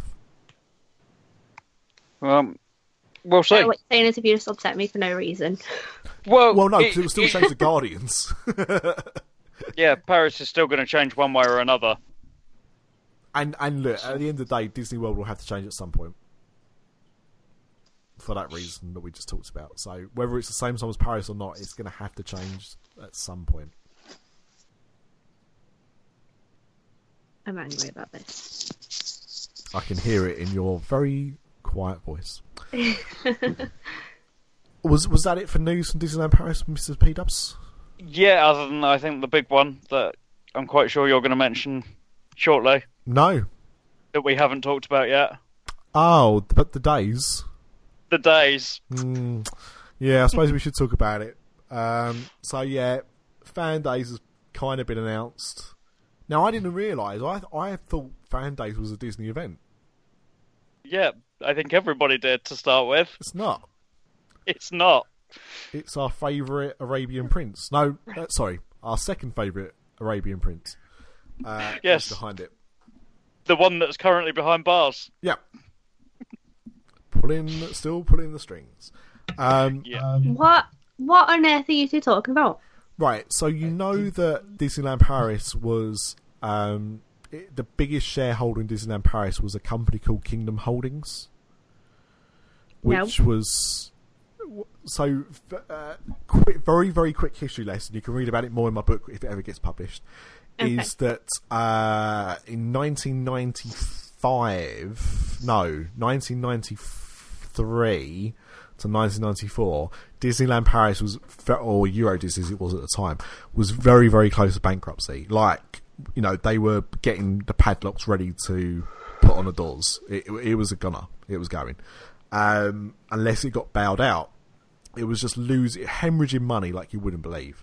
So, in the end, they asked for, you know, help and people to bail it out, and a Saudi prince, very wealthy Saudi prince called Prince Ben Al-Din.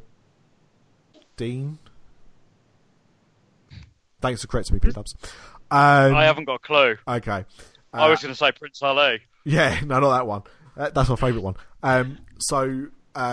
This Saudi prince and his company Kingdom Holdings invest in lots of different bits and pieces, and they bought a 10% share in Disneyland Paris. It might have been a bit more actually, but basically the financial injection kept it afloat. And he was for years the biggest shareholder, the biggest single shareholder in Disneyland Paris. So he's got very strong connections with them, obviously, over the years. Friends with Michael Jackson, all that kind of jazz. So they host these events, or they've hosted these events in previous years that are, you know, for him and, you know, his wealthy friends and everything like that, to have the parts themselves and have special character meet and greets and all this kind of stuff. And obviously no one's been able to afford to go. No one ever really knew they kind of existed. But now, under the new ownership, there's been pressure to make this event a public event. And so, hence, this is what Disney Fan Days is. So it's an extended version of what they used to do before. At the moment, they've only announced pricing for you to go if you are buying a package. 2-day event. Is it a Friday and a Saturday? Or Saturday I believe and Sunday? so. It's the first weekend sure. in June anyway. Yeah. But at the moment, the packages per person are about £800. The cheapest one is $364. Oh, okay, that's cheaper. That's the classic one. So that's your ticket in, your hotel stay, tickets to the park on normal days, photo pass plus, and a lanyard and pin. And that's 1 night, 2 days in the Santa Fe. Yep. That's the cheapest Disney hotel and property as well. So yes, that's per person. Packages do go up depending on what hotel you stay in. And what package you buy. Yeah, because that is the basic package. There are deluxe packages, and there's also talks, aren't there? Yes, There's there are panels. Imagineers. Yeah. So an Imagineer panel and a Duffy and Friends panel, which you've got to pay. I think they're £25 each on top. Yeah. Something like that. Yeah, that's separate. There it is. Conferences. So it's only if you get like the deluxe package, which I think starts about £800. That gets you into those as well, and you get free food, I think. Yeah, that one I did see it. Themed packages. The most expensive one is the Ultimate Fantasia package, which at your cheapest, it's 2 nights and 3 days in Santa Fe at £966 per person. There you go. There's a few, there are exclusive things happening. They've said that it's going to be exclusive meet and greets with characters you don't normally see at the parks. A world's first as well. They've been hinting at characters never been seen together at Disney Park until this event. There's a DuckTales dance party. There's a disco thing hosted by Goofy. Exclusive merchandise, all that kind of jazz. It sounds good, but I think a lot of people are kind of upset with the pricing. And at the moment, as we said, they've only announced pricing if you buy a package. They've not announced pricing for buying tickets separately, which a bit like the Run Disney event. Yeah, they're not catering, really helping their fans. Considering it's called Fan Days, yes. You'd expect more people with annual passes would be going to this. Yeah, so it really doesn't... At the moment, you're not really getting the benefits of your annual pass holder because you're not able to get your discount on your hotel stay because you're buying a package. It does seem like you get a bit of a rough deal. It just seems a bit odd to me. I was really looking forward to this event, but I don't know if I'm going to bother. If I'm honest. Not at the prices that they are. It'll be interesting to see what happens because the backlash has been pretty vocal on social media. I've not seen anyone excited by the news. I've not seen anybody say that they're going. Disney Brit said they were going. Wow. That was before the prices come out. So who knows? But yeah. So man, have we sold it to you? Are you going now? No. Oh, okay. Fair enough. We will keep you updated on that as and when the story changes and develops. But certainly for now, it's a bit of a damp squib. But speaking of damp squibs, I wanted to end this week's show with Mr. D, who, as we said earlier in the show, has finally seen Guardians of the Galaxy. Only 4 years late. Only. So, Mr. D, what did you think of Guardians of the Galaxy? Oh, yeah. So going back to when it came out in the cinema, I saw the trailer and I thought, that looks utter shit. I don't want to see that. So the trailer really did put me off. And then various people, including yourself, Nick, big fans of it when it came out. And I'd heard enough to be convinced that there had to be something good in it. So, yeah, I finally watched it on Blu-ray this last weekend and really enjoyed it. I thought it was great. Was blown away by just the visuals. I think even though it's 4 years old, it's still a fantastic looking film. Oh, yeah. And really, really funny, great music, good characters, good story. Loved Groot. So looking forward now to Volume 2. Which I think did you not buy that as well? No, I didn't. No, I bought the 2 Trons. Right. Yes. Sorry. But no, still got to get Volume 2. Yeah. Good stuff. We got that to look forward to. Yeah. So Volume 2 versus the original, Volume 1.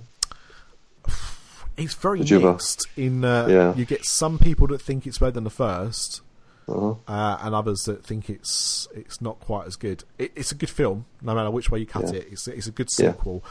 I have only seen it once. I only saw it at the cinema. I've owned it. I bought it the day it came out on bloody Blu-ray. I forgot I pre-ordered it, so I've got it. But we haven't actually sat down and watched it again yet. We just haven't had time with the kids and stuff. We've just not had time to watch it. Not that we haven't got the desire to.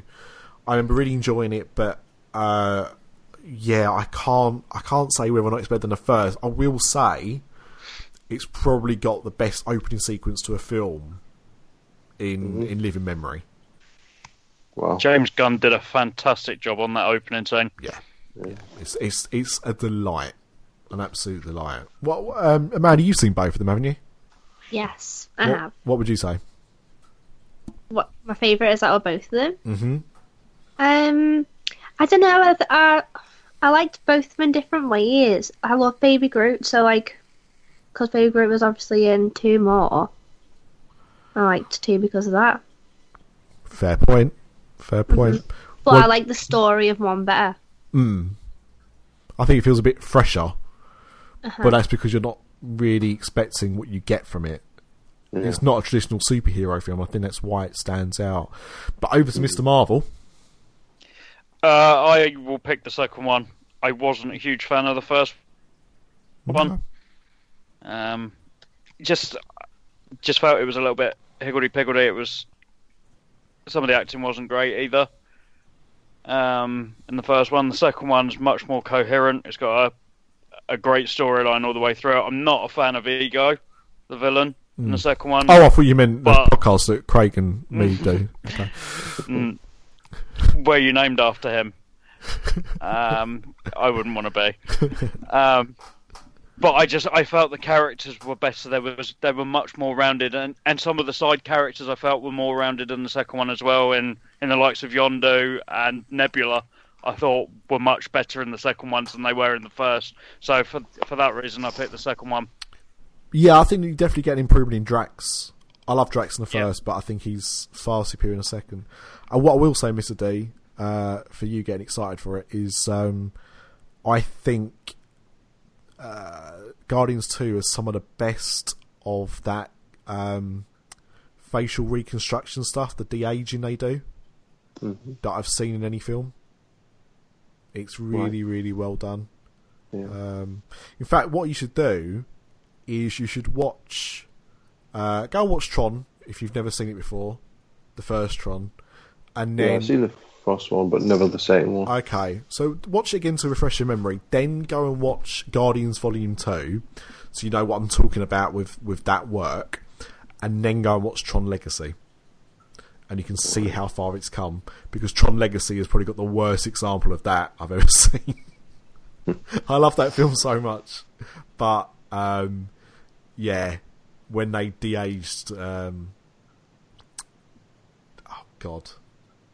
the dude, Jeff Bridges. Yeah, when they de-age him in Tron, in the opening sequence, it's terrible. In the rest of the film, it's fine, but in the opening sequence, it looks really, really bad. So you can see how far that technology's come. But yeah, a lot of things I loved about Guardians of the Galaxy Volume 2, but I'm not sure in what order I put them. Both, but I enjoyed both of them immensely. So you're in for a treat when you get around to seeing it. Good.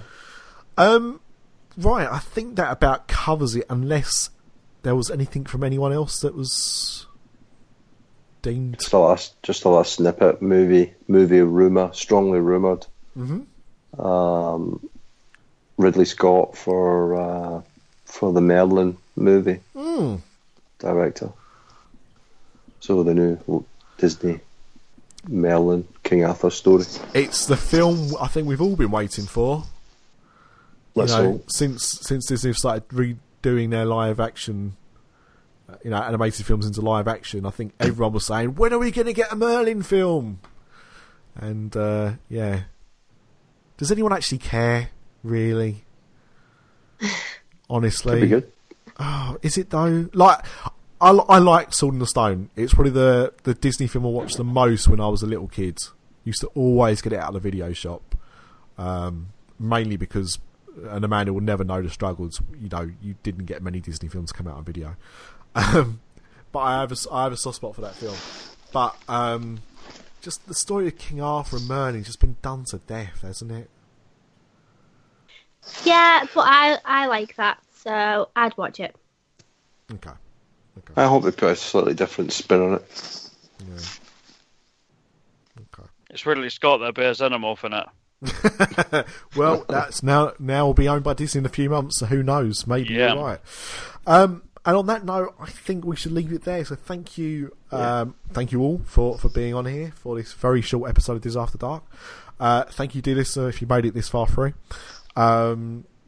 Look, we've been off for a few weeks. We're a bit rusty, all right? Just give us a little bit of a break. Cheers. We'll be alright soon.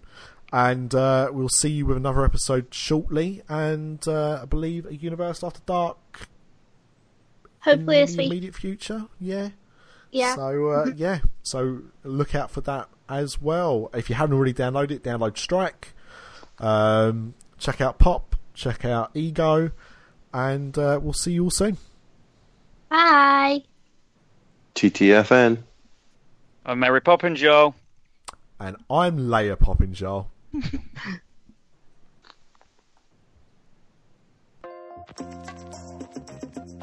Thank you for listening to this show.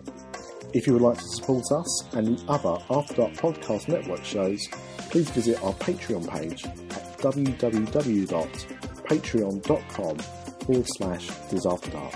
That's patreon.com/DisAfterDark. As well as supporting the show, there are other goodies available, including badges and soon t-shirts available as a thank you for your support.